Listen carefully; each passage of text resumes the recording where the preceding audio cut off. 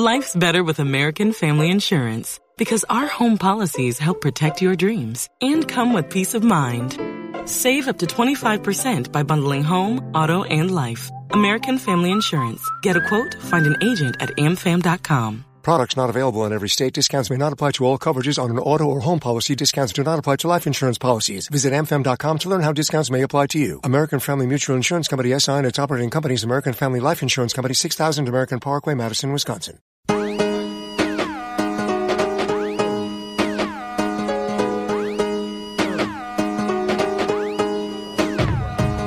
Hello, welcome back to the Liverpool Groove. I'm going on my own today, but I am delighted to say that joining me is former Red, David Raven. Thanks very much for joining me, mate. How are you? Yeah, I'm well. Thanks for having me on. It's a pleasure. Absolute pleasure. Yeah, pleasure's all mine. So yeah, get straight to it. Got a good bit to ask you, different points of your career. So you joined Liverpool April 2001 from Tranmere's Academy. What was that like when you got the sort of call from Liverpool? It was I was like 14, and so was it 14-ish around that time? Yeah, so I was playing for Tranmere at the time, Whittle schoolboys, and I started attracting a bit of attention off different clubs. So obviously Liverpool being one, as Everton, United, Blackburn, all the sort of Northwest clubs. And although Liverpool was like, I'm a Liverpool fan, it wasn't the case of, right, I'm just going to go. Although like that was my heart, I was thinking, well, let's think about this logically. I'm trying to make at that point I started thinking, there's could be something in this for me, you know what I mean? Whereas before then, you don't really think about a career in football. But at the time, I went to Blackburn. I'd look at them because they were brand new academy.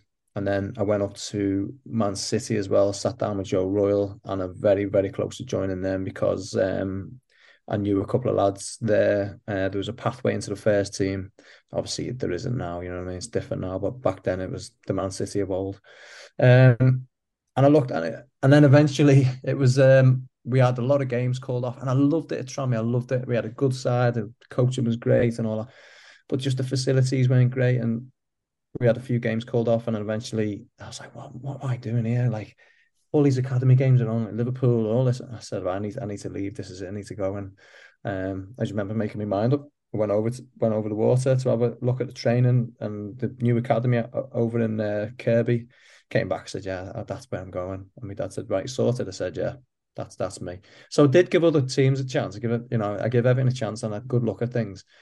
I say Blackburn were very good at the time of getting people through the youth systems, and as were Man City and the others, obviously United and stuff. I didn't touch United, but like that was just a step too far, that one. Yeah. Yeah, I did have a good look, but I just my heart just came into it. I just need to join this club. Yeah, that was it.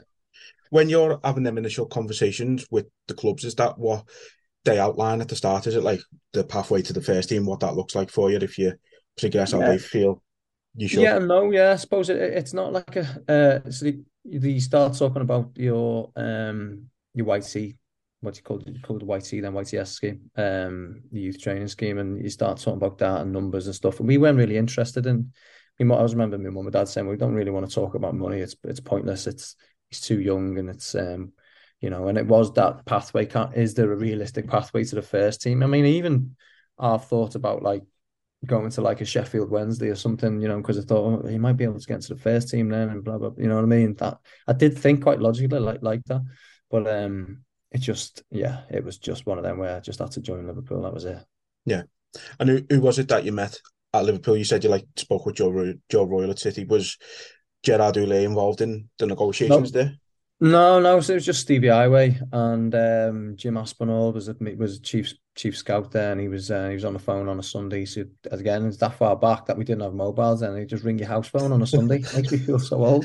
Showing your age there. Yeah. Honestly, it was Sunday night came, and it'd be like, here we go, and the phone started ringing. It was different. Archie Foxley was another one. He lives around the corner from me up in Greasby on the Whittle, and he's another one who was great. What a guy he is. Good to see him still going strong. I see him sometimes, and he was the one. He was always on the phone and stuff. Come and join us and blah blah blah. And it was just that. So it's just him, Stevie Highway, and Jim Aspinall. So obviously Gerard Houllier was the first team manager at the time when you joined. Did he get down to Kirby often to watch the youth teams? No, no, no. That was the. I mean, they've done it right now. The 10 years too late, in my opinion. Doing not too late, but it's 10 years a massive gap of having two separate sites that I never understood. And he was just always first team. I never really you wouldn't see him. You wouldn't see first team lads. He'd just be purely in the academy in Kirby doing your own thing until eventually I moved up to Melwood. And I started getting a bit stale. I was playing under 19s football when I was under 17, so I was playing 2 years up, and then I sort of stayed at that level. But I was just I just got a bit stale, and so they needed to push me on. I remember John Owens was the coach, and he said, he's saying you're either he's going to go stale, or yeah, and we lose him, or we need to start stimulating him again. So they pushed me up to Melwood to come train with the first team and the reserves there. So, and it did the job. It kicked me on again, because it was finding like my confidence was dropping as I was just like, well, where's this going? What am I doing? You know, sort of thing. Yeah. So yeah, that was when I went up to Melwood and joined there. Yeah. Was Houllier still there when you got moved to Melbourne, or was that Rafa? Yeah, Houllier was the manager. Yeah. For not that long. Probably, I don't know, 6 months or so, I think. Right. Yeah, like that. Yeah. And then obviously Rafa comes in. I know you impressed during his first pre-season, started sort of being involved in match day squads a little bit more. What was it? Was it weird for you that being part of that squad? Because I've read a few things, and like you felt, I've seen that you felt like you were sort of on like the periphery of the squad. Was that a weird feeling for you? Yeah, I've not had time to compare it to really, and it was I was on the periphery, or what, you know, I was sort of in and out. I got my chance against Tottenham in a cup and League Cup. I felt that I did take it after a nervy start, and I thought, right, here we go. Like, and I look back now with hindsight, and I always remember Alex. Oh God, Alec. My God, I can't remember his second name. Anyway, he's Alex Miller. Say again. Alex Miller. Yes, yeah. God, how can I forget? He was just saying to me all the time, like, you need, like, get out your comfort zone, push yourself. And I felt that I couldn't do any more. I was working my hardest. I was fit and all that. You know what I mean? I was doing everything I could, and I just didn't quite make that next step. I think that's what it was. You know, I've said since then that had I got 20 games, then yeah, I'd have found the level. I think that's what you do. But Liverpool need more than that. Liverpool need, well, look what Trent does to a right back. You know what I mean? It's like, it takes that to a new level, doesn't it? And I think that's what Liverpool require. At the time, Steve Finnan and Jossamy were in front of me. Steve Finnan, loads of respect for him, what a player he was. But Jossamy, again, not up to much. And he kept saying, like, get yourself in his shoes. You know, you need to be next in line, sort of thing. And it just didn't quite happen. I remember the games I played in. We played in the League Cup at Crystal Palace, the FA Cup at Burnley, played in the league at Southampton, and all of those games we lost through no fault of my own. It was just bad team performances. We were going through a bit of a slump at the time, and I mean, the only one really doing anything was Steven Gerrard, and you know, he was dragging the team like by himself, and so it was tough really to get that run of games. But you look back now and you find your level, and you do find your level. I probably just wasn't good enough and didn't quite have. There's a couple of things I do differently. There is a couple of things I do differently, but finding that belief that I am a Liverpool player, I don't think I quite had that. And I look back now, and that's quite frustrating. Is that down to, you know, you look at, like you say, Steve Finn, fantastic player, probably the most underrated player we've ever had.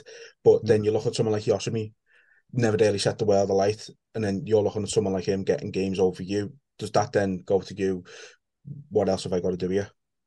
Possibly, yeah. Sometimes, yeah, it can be demoralising, yeah. But you're also surrounded by international players. You're looking around, you've got Xabi Alonso and Didier Mann and John Arisa and like Stevie G and Jamie Carragher. Like, am I up to this level? Am I as good as these lads? You know what I mean? There's always that niggling down. I just think the lads who go on and kick on and make it, I've got that belief in themselves. Yeah, I fully belong here, but I never really felt that, and that was my issue. You know what I mean? Now, whether that would have come, give me a bit more time, then yeah, maybe. But it was just the case where it's a results business, and yeah, it just became. I remember a point where I'm looking around. I was in the England setup at the time. I was captain of England up to under 20 level, and I'm playing in England games with, I mean, like James Milner, Wayne Routledge, Gary Cahill, and these lads are playing week in, week out in the Premier League. And we had lads in the Championship playing like Richard Chaplow, like 40 odd games, 50 games in the Championship that year. And I'm thinking, wow, I need to get out here. I need to go and play because I'm going like this again. Do you know what I mean? And like Yeah. just playing back to reserve football where there's no crowd. Because the minute you're playing the first team, then you go and play at the racecourse ground on a Tuesday night in Wrexham. It's like, whoa, yeah, this is a big Worlds difference. apart. Yeah. Yeah. And so Yeah. you need that again, you know what I mean? And I just went chasing it, and I left Liverpool then with a year left on my contract, because I knew I had to go and play. Yeah. So yeah. Yeah, I did. I read about that, to be fair, as well. And I think the Burnley game, the FA Cup one, obviously famous for the Jimmy Traore own goal. And I've read you speaking, highly about Jimmy. He was a great lad, good player, very underappreciated, I think. But I don't know how true this is. I read something about Rafa coming into the dressing room and basically saying, you blew your chance to make a stake in the first team. Is there any truth behind that? Yeah, that's true. Yeah, that's what he said. Yeah. Basically his team talk after the game was all you younger lads, that's you done. So you're not gonna that was your chance, do you know what I mean? To go and play more games and you've blown it. And he was right. I can't argue with that. The league was more important and still is, isn't it? So that game, it was the pitch was a bog, it was a leveler, you know what I mean? It could have gone sort of either way, and Jimmy does that. It'd be nice to have just got a replay and back to Anfield and beat them there, because we would have done. Yeah. But I remember it was called off, and then then replayed because the pitch was that bad, but it was still a bog, and it just, you could hardly stand up on it, you know what I mean? And Yeah. when it's like that, it is a leveler. Yeah, definitely. It's tough for anyone to play well, but yeah, it was that did happen. Yeah, that's probably where he gets his reputation for being cold, I imagine. That's what people say. Yeah. I think probably one of them things you got to do at the top, isn't it? Kind of no sentiment. Yeah. I've got like no qualms with that. I've got no qualms with that at all. Yeah, we did let ourselves down, so that's it. But you did get to make your Premier League debut coming on for Sami Hyypiä, big boots to fill straight away. But then, Harry Redknapp sending Peter Crouch out to your side to defend him for 25-30 minutes. What was that like? That must have been a bit mad for you. Yeah, it was. Yeah, it was. I mean, look back again, you got sort of hazy memories of it, but like I do remember Harry Redknapp. Yeah, get on him. So a young lad comes on.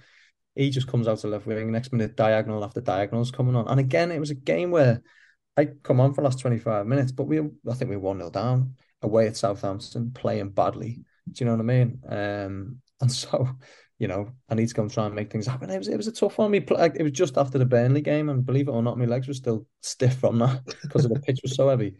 I remember being before it, Stevie Warnock, we were walking through the town and just having a walk in the morning. He said, "You're playing here, by the way. I think you're going to play."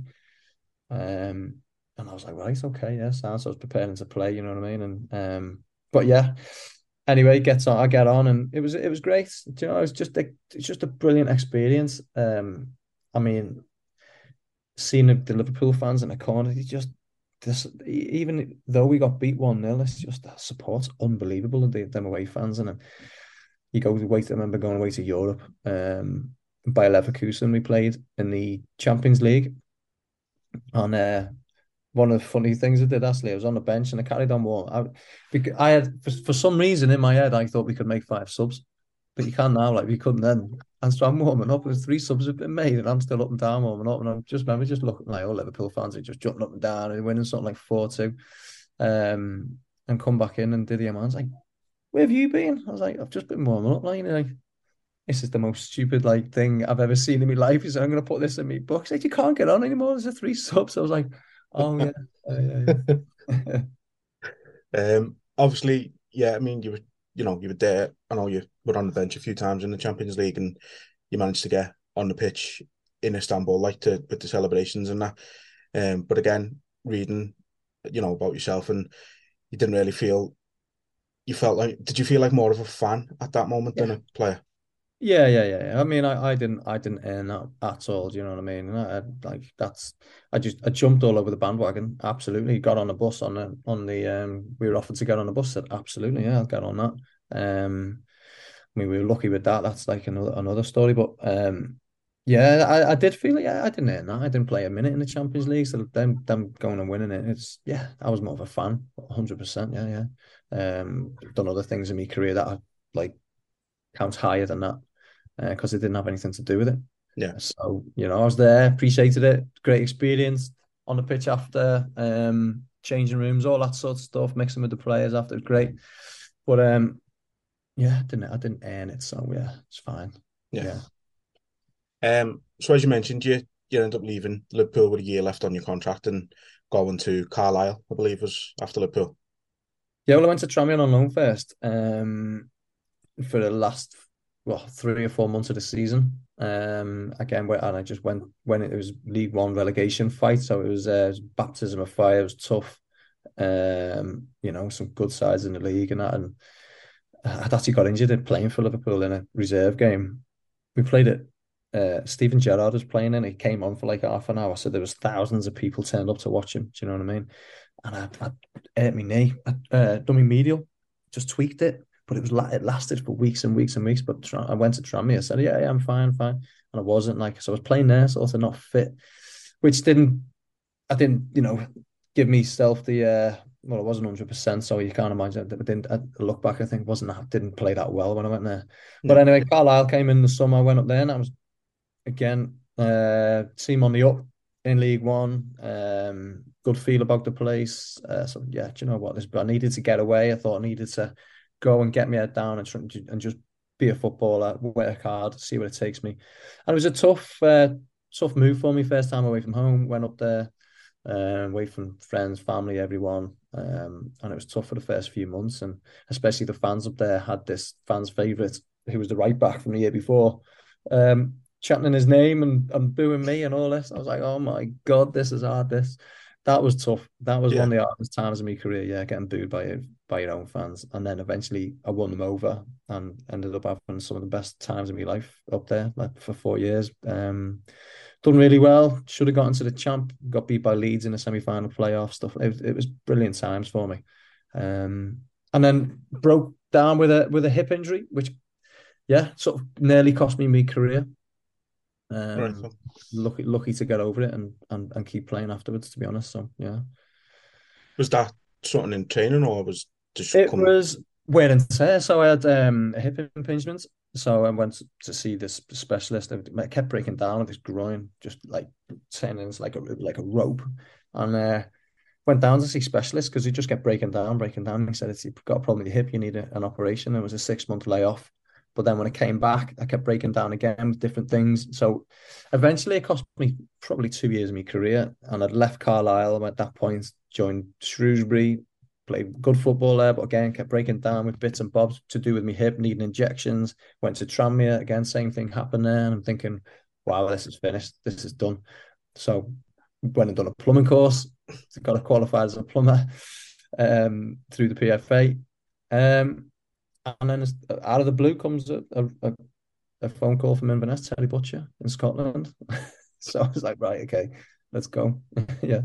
Well, speaking of Inverness, I've again seen that, saying Inverness was probably your best years as a player. What was so good about playing there?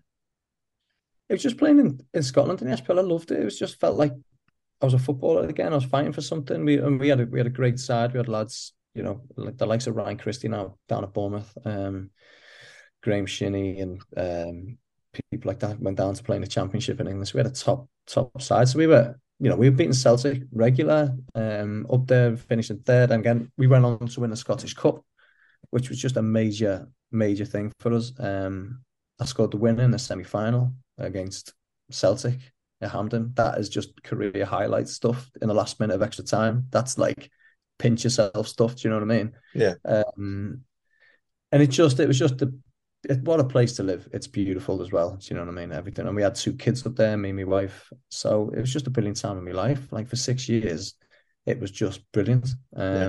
I was in the peak of my career, like that age where you know, up to 32 is that golden period. So everything just went really well. Everything went right. And it was just, yeah, I just absolutely loved it. Yeah. Yeah. What was Teddy Butcher like? Obviously, I imagine for yourself being a defender, getting a call from someone like Teddy Butcher must have been like great for you. Yeah. Yeah. It was like, wow. All right. I didn't even know where Inverness was. Never heard of them. Like, but I knew just they were playing in the SPL. I thought, well, that's me. I'm going, you know what I mean? And we had no other choice. That was it. I was at that point in my career where I didn't really have any other choice. And my wife was working here as a teacher and said, right, we just need to up sticks and go. If I'm going to do this, it's only going to last so long. Let's go for it. And we did. And oh yeah, it's Eddie Butcher. What a man! What a character! He's a brilliant man. Still speak to him very rarely now. I say the last time I spoke to him was a couple of years back. But absolute headbanger. I've honestly smashes the change room up. I've seen nothing like it. I mean, I got up there. I've seen gaffers lose the rag, but not like this. I was thinking, oh my God, he's smashing it up. He's like, there's chairs and things going, and there's all bottles going around the changing room, and I'm like, we only drew 1-1, like, you know what I mean? Like, what's going on here? Like, oh God! But then he'd then come in on a Monday morning with a big tray of cakes, like as if to apologise to the lads. Like, here you go, lads, let's have a cake and let's have a chat about it. Oh, there's some funny things he used to do. God, he tried to, like, we had this slow closing door and he's trying to slam the door and he just keeps going slow and he's like making a fool of himself trying to kick things and but he was funny. He was great. I loved him. He man management wise, brilliant, up there with the best man managers. Coaching wise wasn't great, which I was surprised about, but man manager, he was great. To get a team together and knitted, bonded was great. I mean, a couple of lads used to go out on a Saturday night and sometimes to get themselves into trouble. So Monday morning comes, he's had a phone call, we've had a lad in jail or something, you know, someone's done something stupid. And he pulls us all in and he'll say, right, lads, sit us down, tell me what happened, tell me the truth, what happened. And the lads just began telling the truth. We had a few Irish lads from a rough estates in Dublin, so they didn't take any shit. So they say the fan said something to me and pushed me, so I chinned him, and next minute we had a brawl, and we all jumped in and he'd just say, did you win? And the lads would be like, yeah. And he said, that's fine. You're backing each other up and you won. I'm happy about it. And he would say, I'll do the rest. I'll look after the press. You lads he said, but do me a favour, try not to get into these fights. Do you know what I mean? But as long as you stick together, I'm not bothered. And that's the sort of thing that he created. You know what I mean? And the bond that we all had was just, he had a big part to play in that. Yeah, he was great. Yeah. No, sounds like proper like brotherhood, what you need at a football club there. Especially up there, because that's all we had. We had lads from all different places in England, and we'd all like up sticks to go. And you have to get on with people. You have to make it work. And if it works, then it can be a good thing, really strong thing. Yeah, definitely. So I know you had spells at the likes of Wrexham and Warrington Town as well, but a notable game sort of later on in your career was the FA Cup game against Tottenham with Medine. Yeah. What was that like? That must have been like a surreal experience for a club the size of Medine. It was brilliant. Oh, I loved it. It was during lockdown, so it just kept me going, and it was just, well, I'm reading everybody's like down and depressed and stuff like this. It was just unbelievable for it to happen at that point in my career. I was, what was it, 37 or something like that? I can't remember, 36. But never thought something like that would come around again. We just went on this run again. We had this good side, like working for each other. And because this FA Cup run kept going, all these leagues were shutting down, but we were able to continue training. And, we were just beating teams above us, like Chester and Colchester. We beat them away, and Havant and Waterlooville. So we're beating teams like 3-4 leagues above us. Next minute, like Tottenham, you think, oh my God, amazing. It was brilliant. I mean, I was just gutted there was no fans there, because it was, I think, the week before the government announced again we need to lock down.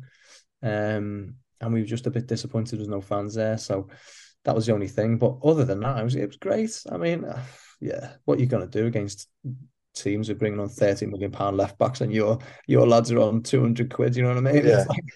It's unbelievable. But like, oh, it was great. It was great. And I never thought it'd come again. It really did, like, sort of put the icing on the cake of my career, if you like. I probably should have stopped then. At that point, I was like, you start feeling things, and it's affecting your daily life in terms of work and stuff like that because it takes its toll. Do you know what I mean?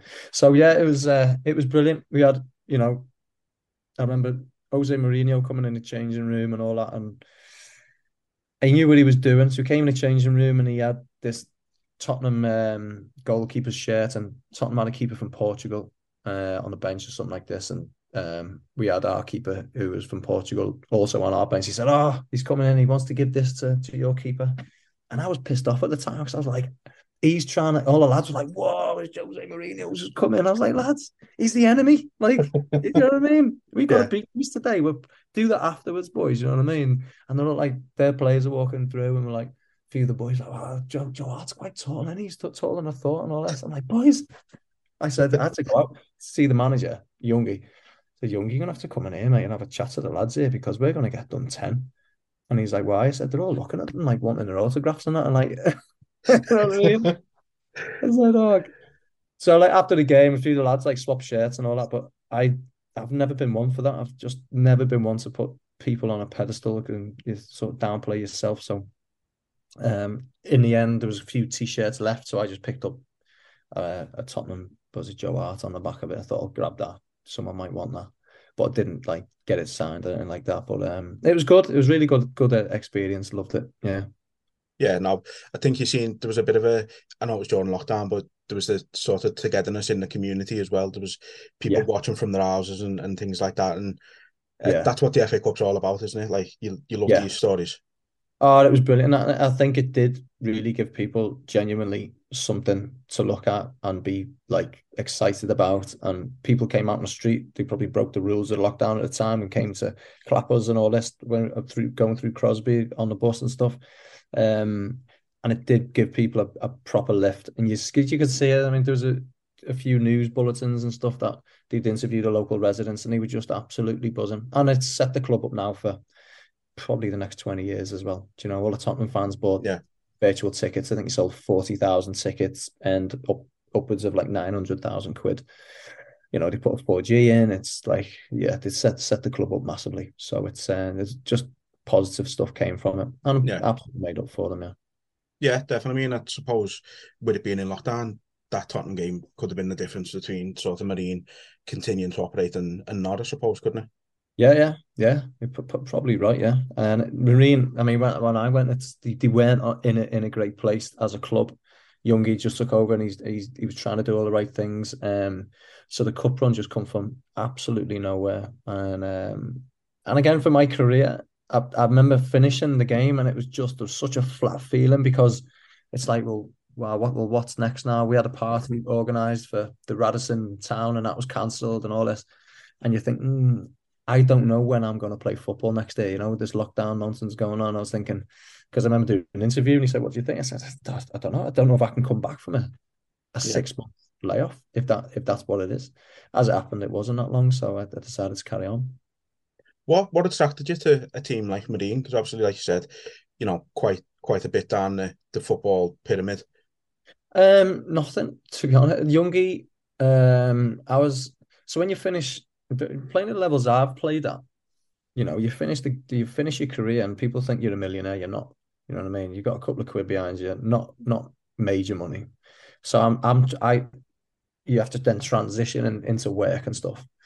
And if someone's offering you a few hundred quid a week to come and play part-time footy on top of full-time wage, you do it. You've got 2 kids, you've got a family and stuff. And that's one of the reasons why I joined Warrington Town. It was like never on the agenda to do.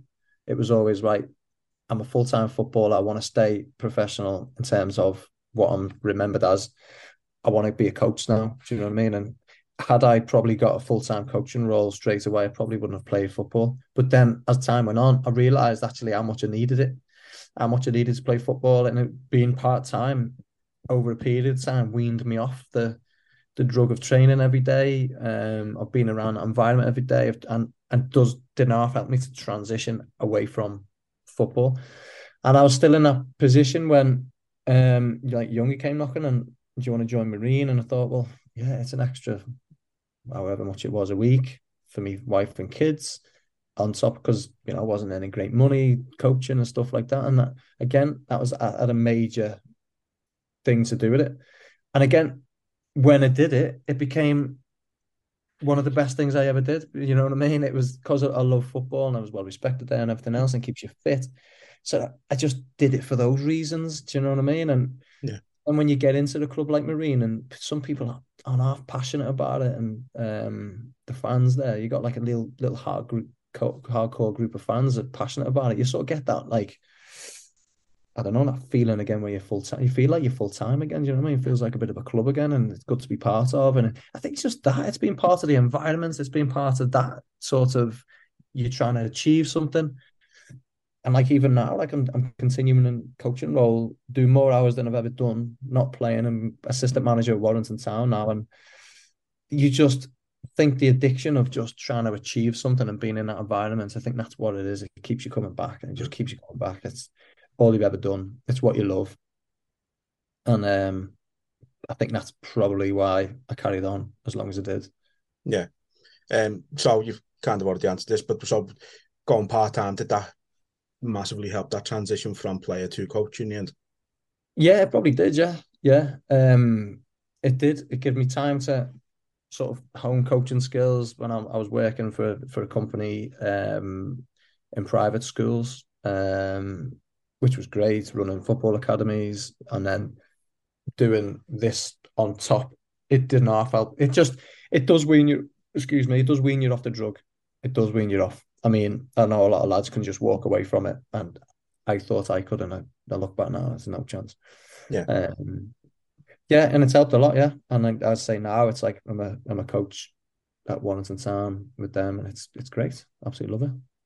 And how's things going this season with Warrington? Yeah, we're doing well. We're up there at the minute in the playoffs, as our Marine. We're in the same league now, so it's all to play for. I think we're sitting third or fourth, but it's tight. The sort of top 7 or 8. There's only a couple of points between us, and it's great. The challenges like, you know, of part-time football, massive. Obviously, time-wise, you're not going to spend as much time with the players. We train Tuesday, Thursday. Facilities-wise, you know, we don't get the same facilities. All that sort of the challenges are massive, and although it's part-time, it's basically full-time. Me and the manager, we speak every night. We're planning things. We're looking at footage of other teams, how to play against them, footage of our own team and our own performance analysis. And it's only us two. So the learning curve that I've gone through the last 18 months has probably been as big as any learning curve that I've ever had. You know what I mean? So it's been brilliant. Yeah. So alongside that, I believe you're the director at K2 Performance. Yeah. So yeah, that's a company I've started with. You probably might know Mark Leyland was analyst at Liverpool. He's gone to Newcastle now. He's actually going to Man City in the summer with him, another lad, Paul Parry, Martin Robinson. So we basically, again, it come from non-league footage. It's basically a footage sharing platform in non-league where it happens all through the league. So when you play Liverpool, play Tottenham, you know, I know everybody sees it on Sky, but their games then go on Huddle, so you know they can analyze each other's games and stuff like that. And it doesn't happen at non-league down in the Northern Prem where Warrington and Marine are and stuff. So we're sort of filling a gap, and it's an analysis tool, and it's a game match sharing platform where managers go on, put the games on, they can look at their opposition, they can look at their own games and stuff. But it's a basic stripped down version for lads who are working, because everybody's working men, to do in your sort of lunch hour. And it's going quite well. We're trying to branch out into the Isthmian at the minute, which is the sort of Central Belt League for the same level, because it's all regionalised. Yeah. That's going quite well. Yeah. Do you think that's going to help non-league if it goes as well as you hope? Is that something that can really help push non-league football to the next level? Yeah, that's our idea with it. Yeah, because I mean, when you do go up the levels, it becomes a norm anyway. That's what you have to do.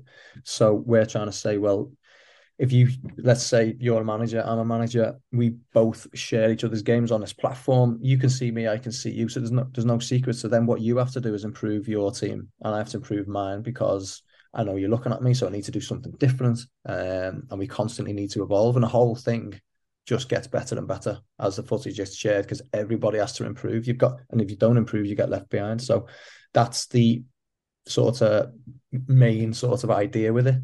And we do see it going that way, and it has gone that way. The elite levels do it all the way down to the Conference North, so we're the next level down, and we see us be filling that gap.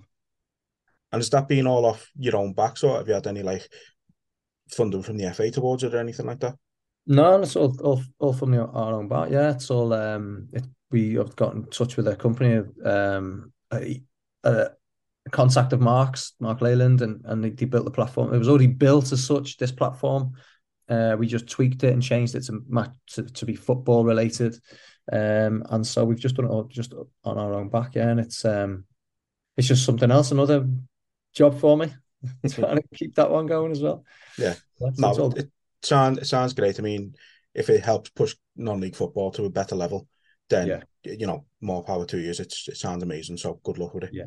Cheers. Yeah, right. So moving on to Liverpool a little bit for this season, and I think it's safe to say it hasn't been a great season. Last two league games gave us a bit of optimism. Madrid then came and battered us. It's the only real word to use for it. What do you think's gone wrong for Liverpool this season? Do you know what? It's just been well documented, hasn't it? I think you can see. I don't watch enough Premier League and Liverpool football to be well versed on it. I watch the highlights. I'll listen to Carragher and Neville talk about it, but because my life is now looking at other games and stuff, I generally do that. So Liverpool on a telly, I'll watch them. So we were working the other night against Madrid, so didn't see that, but saw the derby. So I watched them when they're on. But it's just, for me, from the day one, there's something wasn't right. And I said to my dad at the start of the season, I said, there's something not right. And he's like, what do you mean? I said, I don't know. I said, I just look at Jurgen Klopp and he just doesn't look right. He looks wiped. He looks done. And this was like 2 or 3 games in. And he said, no, don't be daft. He's all right. And I stick by it now that I think a lot of this year is a massive hangover from last year. I think they've left it all on the line and it didn't happen. And it's just like, the demoralisation and the exhaustion they felt, I think, has had a massive effect. On top of that, you've got injuries, you've got people who can't do what they used to be able to do. And it's just been compounded, hasn't it, into one big, story, if you like that. We're not playing as well as we can. And it just needs freshening up for me. It needs freshening up. The way Klopp has his team playing, I think you're getting 3 or 4 years out of lads and you've got to move them on. It just seems to wear them out a lot quicker. Like Jordan Henderson just can't do what he did last year. Yeah. He just doesn't seem to be able to do it. He's getting older and all of it, I experienced it myself. All of a sudden it hits you and you think, oh shit, I can't get that. Last year I was getting it, you know what I mean? So I think we've had a few of that, and obviously injuries, we've missed a lot of players, but it's just been a bit of a perfect storm, hasn't it, for things to go not as well as they could have done. Everybody had the high expectations, and to get so close to being invincible last year on it must be so tough to take. Yeah, definitely. All on the line, you lose out in the Premier League by points, and you get beaten a European Cup final to get all 4. You're invincible, aren't you? And then, so but listen, I got faith. I got faith in a Klopp and the manager and his staff and all that. It's just, this for me is a cycle. It's a transition period for them again. Give them a year, 2 years, they'll be back to where it was again. We haven't got the finances that City have got to just go and splash out on other teams, you know what I mean? And look where Arsenal are now. That's been a process of a couple of years. Yeah. You know what I mean? This is what happens. So I think we're in that bit of a cycle phase again, where we need to get fresh players through, get players back fit, get through this season. Let's just write it off. As soon as possible. What would a sort of perfect summer look like in your eyes? Perfect summer? Yeah, in terms of transfers and outgoings and stuff like that. I don't know. I don't know. That's really that's a tough one. But when players aren't playing so well, they get a lot of stick, don't they? And it's and then you say we'll get rid of them in the summer, but I really don't know. I'm not it's hard for me to turn around and say, because Joe Gomez gets a bit of stick the other night, but I think he's all right, you know what I mean? And then you're looking at Thiago, is he past his best yet? I don't know. You know what I mean? Everybody's got their own little opinions. Like Trent's had a poor year, hasn't he? But like, you're not gonna like just ship these lads out because what they've done in the past. It's like, and he's still such a young lad. Yeah, you know, he's still one of the best footballers in the Premier League. Stuff like this. So I don't know. I'm not, as I say, well versed enough to give a qualified opinion on that. And I, you know, me knowledge of players across Europe isn't big enough as well if I to bring in. So yeah, fair enough. One last one then, like you mentioned them there, Trent, not having the greatest of seasons, but he's been phenomenal for us over the last few years. As a right back yourself, like how much has he changed the game? Oh, he's changed it massively. He's fundamentally changed it. I think Pep, with the way he started playing, changed it. And then Jurgen Klopp comes in and puts his style on top of it. Next minute, you've got this like machines run up and down the wing with him and Robbo on either side, and it's just phenomenal what they can do with the ball. He's doing 50, 60-yard diags and finding people that you'd think I didn't. You know, sometimes you watch the telly and you're thinking you can see passes, and you're on the pitch. It's not you know, you struggle to see it. He sees it before you've even seen it on the telly. You know what I mean? He's that good. But then I do watch him at other times, and I'm like, you need to get yourself in position, mate. You know what I mean? You're out of position, and you get. I remember watching him a few times, and I just, oh my God, he's got away with that one. He's got away with this one. I went to Wembley for the cup final, and I was quite high up, and I thought he was caught out of position a lot, and we just got away with it. Yeah. But I think now we're not getting away with it. I think that's what it is, and he's changed his game a lot. You can see that he's changed. He's and Liverpool have changed around him as well in terms of they know that he's he can be got at, and so that alters the team. Do you know what I mean? It's got a big thing on it. But he's what a phenomenal footballer. What a talent. You know what I mean? Keep nurturing that. He'll be back. He was one of the best right backs in Europe for a couple of years, wasn't he? Let's be honest. So he's not as if he's finished that by any stretch of the imagination. Yeah, no, I agree. Well, that was everything I have for you, David. I really appreciate you taking the time out to join me today. No, you're welcome. Yeah, thanks. Enjoyed that. Was good. Cheers. Yeah, me too. And you know, best of luck with Warrington and best of luck with K2. Appreciate that. Ta. Cheers, mate. Take care. Sports Social Podcast Network.